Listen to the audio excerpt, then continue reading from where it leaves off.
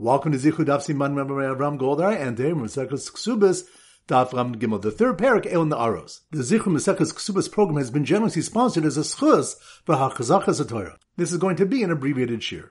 Rabbi Lazar says, Eidin Zomim pay the money and do not receive malchus, Mishum de B'nei Hasranin, because they're not subject to receiving warning before they commit their transgression. Rashi explains that we do not subject someone to a physical punishment if they have not been warned. Rav explained, if we warn them a day or an hour before they testify, they'll say, we forgot the warning. If we warn them right before they testify, they'll withdraw and not testify. Rashi explains that they'll say, if you suspect us, why should we testify at all?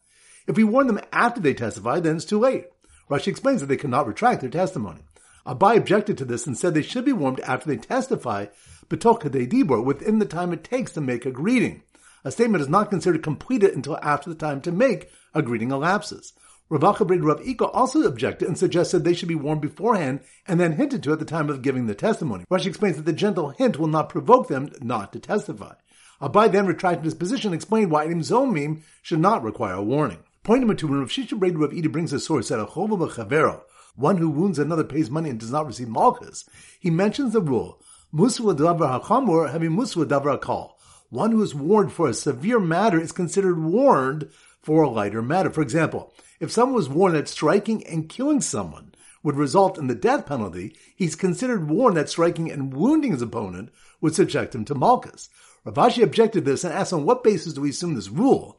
And even if one does follow this rule, on what basis does he consider the death penalty more severe than lashes? Perhaps lashes are more severe, as Rav said. Imali nagdua l'Chananya, Mishael, and Azariah, palchul etzama. Had they whipped Hananiah, Mishael, and Azariah, they would have worshipped the statue. This implies the lashes are more severe since they did not bow when they were threatened with their lives.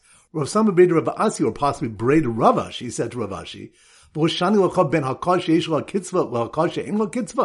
there no difference between a beating that has a limit to one that does not? Malchus administered by Beis Din have a limit and certainly are less severe than death. And point number 3, Reish Lakish attempts to resolve the discrepancy between our Mishnah that says one pays a fine when violating a sister and the Mishnah Makos that says he gets lashed by saying that Tana is Rabbi Meir who holds Loku Mishalom. One gets lashed and pays for the same transgression. The Gemara challenges this, for if the Tana is Rabbi Meir, then our Mishnah should have included the case of one who violates his daughter as one who pays a fine, even though it's a capital case. For Rabbi Meir holds Meis Mishalom, someone receives the death penalty and pays, as evident from a brayso where Rabbi Meir says, the one who steals an ox or sheep and shechted it on Shabbos pays 4 or 5 times, even though he also gets the death penalty. The Gemara answers the brayso dealing with the case of B'toveach al Yidei Acher. It was shechted through another person. Rav explains that even though we hold Ein Shaliach Dvar Aver, there's no Shaliach for a transgression. In this case, the Torah states, Utvachul Mecharo, and shechs it or sells it. Just as the thief brings about the sale by involving another person, referring to a buyer, so too he's chayv when the shechting is through another person. So once again, the 3 points are number 1. Rabbi Lazar says, Eidim Zomim pay the money and do not receive malchus, Mishum de B'nei Hasranin, because they're not subject to receiving warning before they commit their transgression. Rashi explains that we do not subject someone to a physical punishment if they have not been warned. Rav explained, if we warn them a day or an hour before they testify, they'll say, we forgot the warning. If we warn them right before they testify, they'll withdraw and not testify. Rashi explains that they'll say, if you suspect us, why should we testify at all? If we warn them after they testify, then it's too late. Rashi explains that they cannot retract their testimony. Abai objected to this and said they should be warned after they testify, b'toch kadei dibur, within the time it takes to make a greeting. A statement is not considered completed until after the time to make a greeting elapses.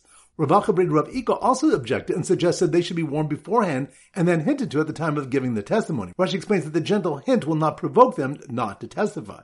Abai then retracted his position and explained why Edim Zomim should not require a warning. Point number 2, when Rav Shisha Rav Ida brings a source that a chova b'chavero, one who wounds another pays money and does not receive malchus, he mentions the rule, Musu davar hachamor having musu davar hakal.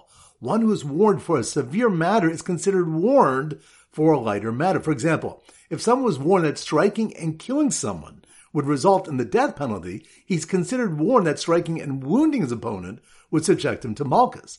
Rav Ashi objected to this and asked on what basis do we assume this rule? And even if one does follow this rule, on what basis does he consider the death penalty more severe than lashes? Perhaps lashes are more severe, as Rav said.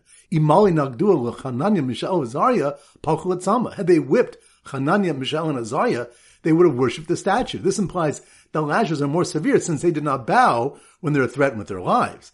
Rav Sama B'nei Rav Asi, or possibly B'nei Rav Ashi, said to Rav Ashi, There's no difference between a beating that has a limit to one that does not. Malchus administered by beis din have a limit and certainly are less severe than death. And point number 3, Reish Lakish attempts to resolve the discrepancy between our Mishnah that says one pays a fine when violating a sister, and the Mishnah Malchus that says he gets lashed by saying that Tana is Rabbi Meir who holds Loku Mishalom. One gets lashed and pays for the same transgression. The Gemara challenges this, for if the Tana is Rabbi Meir, then our Mishnah should have included the case of one who violates his daughter as one who pays a fine, even though it's a capital case. For Rabbi Meir holds Meis Mishalom, someone receives a death penalty and pays, as evident from a brayso where Rabbi Meir says, the one who steals an ox or sheep and shechted it on Shabbos pays 4 or 5 times, even though he also gets the death penalty. The Gemara answers the brayso dealing with the case of B'toveach al yidei acher. It was shechted through another person. Rav explains that even though we hold ein shliach dvar aver, there's no shliach for a transgression. In this case, the Torah states, Utvachu mecharo, and shechs it or sells it. Just as the thief brings about the sale by involving another person, referring to a buyer, so too is chayv when the shechting is through another person. Alright, so now we go to Simmer Daf Lamed Gimel, and our standard Simmer is related to a leg, but we use a peg leg pirate to make it a little more distinct. A peg-leg pirate. So here it goes. The peg-leg pirate who was agitated because he couldn't give hasra to the Eidim Zomamim became livid when they laughed off his lashes warning because it was less severe than death. And then one ran off and stole his pirate sheep and had his friend shechted on Shabbos. Once again in slow motion. The peg-leg pirate, that must be learned Daf Lamed Gimel. The peg-leg pirate who was agitated because he couldn't give hasra to the Eidim Zomamim, which reminds us, Rabbi Elazar says that Eidim Zomim pay money and do not receive malchus, mishum de b'nei hasran, because they're not subject to receiving warning before they commit their transgression. Rashi explains, we do not subject someone to a physical punishment if they have not been warned. Rava clarifies why they can't give hasra to them a day or an hour before they testify, or right before they testify, or right after they testify. So the peg-leg pirate who was agitated because he couldn't give hasra to the Eidim Zomamim became livid when they laughed off his lashes warning because it was less severe than death, which reminds us, when Rav Shisha Braid Rav Edi brings a source that a chova b'chavera, one who wounds another pays money and does not receive malchus, he mentions the rule, musr l'davar hachamor having musr l'davar hakal. One who's warned for a severe matter is considered warned for a lighter matter. For example, if someone was warned that striking and killing someone would result in the death penalty, he's considered warned that striking and wounding his opponent would subject him to lashes. So the peg-leg pirate who was agitated because he couldn't give hasra to the Eidim Zomamim became livid when they laughed off his lashes warning because it was less severe than death. And then one ran off and stole his pirate sheep and had his friend shechted on Shabbos. Which reminds us what Meir says, that one who steals an ox or sheep and shechted on Shabbos pays 4 or 5 times, even though he also gets the death penalty. The Gemara explains that the brayso is dealing with the case of B'toveach al yidei acher. It was shechted through another person. Rava clarifies that even though we hold ein shliach dvar avera, there's no shaliach for a transgression. In this case, the Torah states utvachu macharo and shechs it or sells it. Just as the thief is chayv when he brings about the sale by involving another person, referring to a buyer, so too is chayv when the shechting is through another person.